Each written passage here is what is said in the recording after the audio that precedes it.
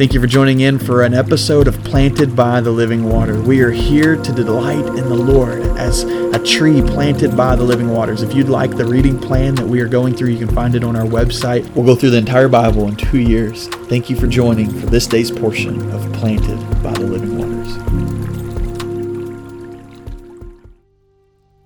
Welcome to episode 184 of Planted by the Living Waters. Thank you for listening this time as you come together to be in God's Word. And today we're in Psalm 105, and I love the 105th Psalm of the Psalms. This is such a wonderful reminder of who God is, such a wonderful reminder of who we are and why God does what He does. And so let's just start in the first few verses. It says, "Oh, give thanks to the Lord, call upon His name. Make known His deeds among the peoples. Sing to Him and sing praises to Him. Speak of all His wonders. Glory in His holy name. Let the heart of those who seek the Lord be glad. Seek the Lord and His strength. Seek His face continually. Remember His wonders which He has done, His marvels and His judgments uttered by His mouth. O seed of Abraham, His servant. O sons of Jacob, His chosen ones." And as you read just those first 6 verses there, there's a lot of things we can grab out of this. First off, we're to sing to Him, sing of His praises, make known His deeds. That the things of God should be made known to the world. And so today, as you go about your day, would you sing to the Lord? Would you sing His praises? Would you speak of His wonders? Would you glory in His name? I love how it says, "Let the heart of those who seek the Lord be glad." Is your heart glad? Are you seeking the Lord? As you seek the Lord, we have a promise that the Lord will make our heart glad. He'll give us strength. It says, seek His face continually. How can you seek His face continually today? Would you do that? Would you put Him before you, before your face all day long today?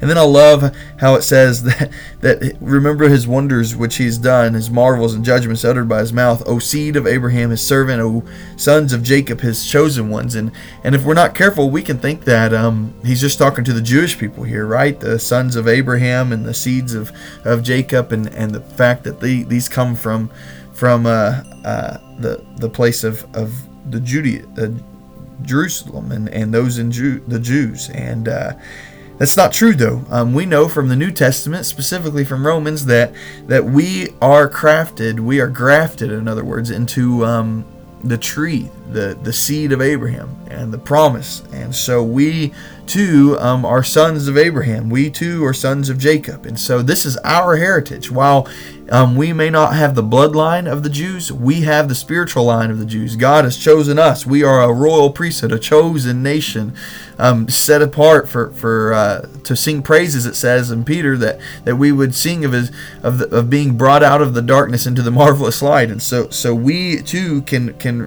recall this as our heritage, as our past, as God's blessing, His covenant to us.